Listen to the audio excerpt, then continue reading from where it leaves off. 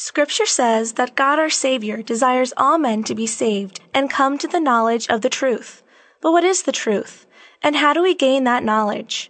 The answer to these questions and more in today's edition of Faith with Father. Living Bread Radio presents Faith with Father, a program aimed at teaching today's culture the truth about the Catholic faith. And now here's your host, Tim Perry. Hello, and welcome to this edition of Faith with Father. I'm your host, Tim Perry, and with me today in studio is Father Nicholas Mancini, currently the pastor of Sacred Heart of Mary Parish in Louisville, and he's the spiritual director for us here at Living Bread Radio. Welcome, Father. Thank you, Tim. It's great to see you again. Good to be with you. We're going to continue our discussion on what we believe as Catholics, and we've been talking about Adam and Eve and original sin. So what was God's rescue plan after the fall of Adam and Eve? Well, God does not just look on as man gradually destroys himself and the world around him through the chain of reaction of sin. He sends us Jesus Christ, the Savior and Redeemer, who snatches from us the power of sin. No one can help me. This maxim of human experience is no longer accurate. Whenever a man may have strayed by his sins, God the Father has sent his Son there. The consequence of sin is death. Another consequence of sin, however, is the marvelous solidarity of God, who sends us Jesus as our friend and Savior. Therefore, original sin is also called the flex culpa, happy fault, oh happy fault, which gained for us so great a Redeemer. That's from the Easter Vigil liturgy. Oh, happy fault, from the Exultet. Because of Adam and Eve's sin, exactly, we got Jesus. Right. Which was quite a reward for us messing up. Yes. Yes, it is. You know, I think the other side of that coin is true, too. Besides no one can help me, I think the world is conditioning us to think that I can help myself, I can do it all myself, and therefore I don't need God, and that's why a lot of us don't go to church on Sunday. Why would I need to go to church? My job's going well, I got a nice family, my health is good, everything's fine. What do I need God for? And when you say it's true that a lot of times when there's a unexpected death in a family, in a funeral, that a lot of times that's a wake-up call for some of us to say, you know what? I do need God. Yes.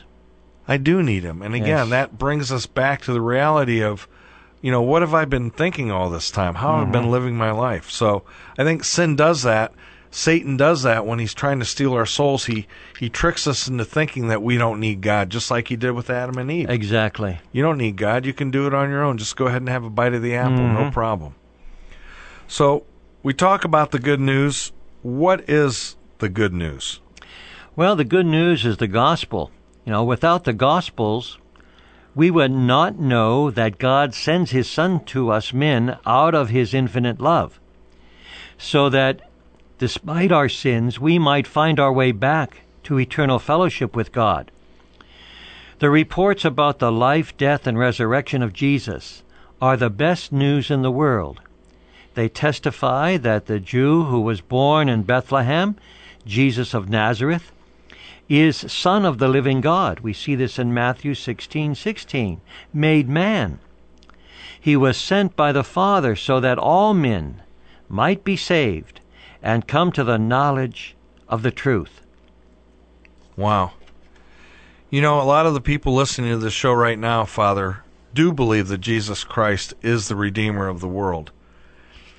But I like to ask the question, do you really believe it? Because if you're living your life like you really believe that Jesus is the Lord and the Savior of the world, we shouldn't be able to take a smile off our face. We have to keep smiling, and we have to really share it with other people, don't we? Yes, we do. I mean, that's the nature of love, and that's the nature of Jesus Christ. If you really know Him, not just know about Him, but really know Him and have experienced Him, we have to want to share that good news with everybody that we meet.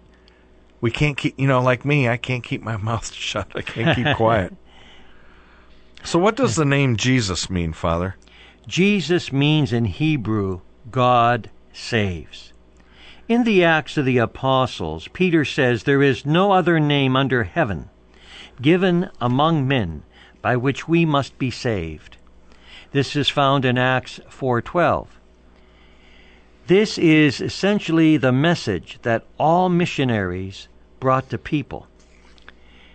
So when we hear that name, Jesus, it means God saves. I like to say little prayers throughout the day to keep me focused and to put God first. You talked earlier about the first commandment. I am the Lord your God, you shall have no false gods before me. In order to put God first, for me personally, I have to get in the habit of praying throughout the day and keeping focused on the fact that God is God and I'm not God. That's Father Joe says that's the definition of humility. Realizing that God is who he is. God is God and I'm not God. So by having that little prayer and saying the name of Jesus throughout the day, I like to say, I love you, Jesus. I thank you, Jesus. Thank you, Jesus, for all the blessings, graces, and gifts you've given me. Saying that name of Jesus over and over. There's something about it that I think it makes heaven rejoice at hearing the name of Jesus. So by saying that name and not saying it in vain, like the second commandment forbids us to say his name in vain, we need to say it with a smile on our face and say the name of Jesus with love and in a way that we can share that love and that joy with other people. Yes. Yes, indeed. Okay, so why is Jesus called the Christ? Christ isn't Jesus' last name. It's like a surname, isn't it, Father? Right. The brief formula, Jesus is the Christ, expresses the core of the Christian faith. Jesus, the simple carpenter's son from Nazareth, is the long-awaited Messiah and Savior. Both the Greek word Christos and the Hebrew word Messiah mean the anointed one. In Israel, kings, priests, and prophets were anointed. The apostles learned that Jesus was anointed with the Holy Spirit. We are called Christians after Christ as an expression of our exalted vocation. And once again, we see this throughout the Acts of the Apostles, especially in Acts 10:38. We are called Christos, Christ-bearers, the name given to us, Christians, Christ-bearer. So we proclaim the name of the Lord in what we believe in him, through him, and how we love him. There's a quote in the Youth Catechism from a French novelist, Francois Mauriac. He says, people do not criticize Christ, they criticize Christians because they do not resemble him.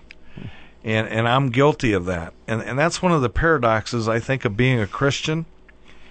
In spite of our imperfections and our shortcomings, we still strive to follow Christ. And we all are sinners in need of his grace, and we're all going to fall short of the glory of God. But in spite of that, I think Mother Teresa said it somehow, even if you love imperfectly, love anyhow.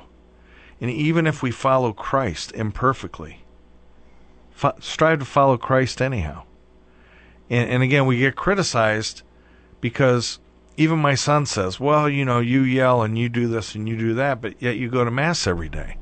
So my own son, who is trying to grasp the reality of who God is and if he exists, he looks at me, and when he sees my shortcomings, because he's around me all the time, and again, I've got a temper that I'm working on, I'm impatient, I've got shortcomings. When he points those out, he says, but yet you go to Mass every day.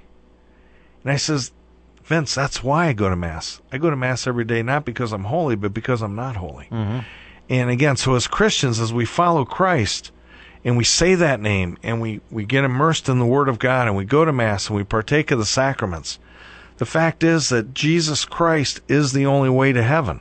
And that's how we're healed, is by saying his name, by studying his word, by listening to his teachings, which are the teachings of the church. But again, people look at us and they're going to judge, oh, so that person's a Catholic or that person's a Christian. So we have to really guard what we say and how we act, because people are watching and they're listening. And again, even though we love our Lord, sometimes we do things or say things that aren't showing that and reflecting that. That's true. Here's another quote from Blaise Pascal. Knowledge about God without an awareness of our misery produces vanity. Knowledge of our misery without an awareness of God produces despair. Knowledge of Jesus Christ provides the middle ground, because in Him we find both God and our misery. So again, because God became man, He knows what we're going through. He knows what our struggles are. He knows what our weaknesses are. But because Christ became man and He was fully God and He's fully man in every way except sin, God can relate to the struggles that we have, so that when we pray to Him and we ask for help, He knows exactly what we're talking about. Beautifully said. And I think, too, we got to look here, what does it mean to say that Jesus is the only begotten Son of God? You brought this out somewhat there beautifully. When we say that Jesus calls Himself God's only begotten Son, and Peter and the others bear witness to this, the expression means that all of human beings, only Jesus is more than a man and has a unique relationship to God His Father. In many passages of the New Testament, Jesus is called Son.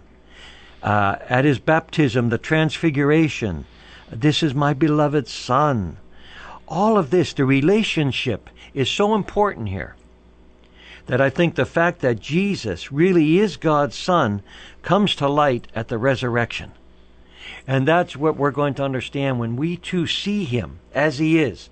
The beauty of that relationship between the Son of God and the Heavenly Father, and the beauty and the magnificence radiated through the power of the Trinity. And Jesus, who is Lord, we call Him Teacher and Lord, because He is that glory of God. And the fact that Jesus really is God's Son, He lets us know that no one can know the Father except through me. Right. Okay, well said, Father. You've been listening to Father Nicholas Mancini as we go through the UCAT, the Youth Catechism of the Catholic Church, about what we believe as Catholics. We have hundreds of past Faith with Father shows archived, and we are now podcasting all of the new shows. You can subscribe right on our website, livingbreadradio.com. Go to the programming tab and click on Faith with Father. And if you need a certain subject of a show, right on the homepage in the upper right-hand side is a search box. Just type in the subject that you're looking for, and all the shows will be listed right there on the page. It's an easy way to find any subject that we've covered here on Faith with Father. Until next time, this has been your host, Tim Perry, reminding you that God loves you more than you even can imagine. He just wants us to love Him back. So now would be a great time to go to confession if you haven't been for a while, or to go to Mass if you haven't been to Mass for a while. Until next time, God bless you. Bye for now.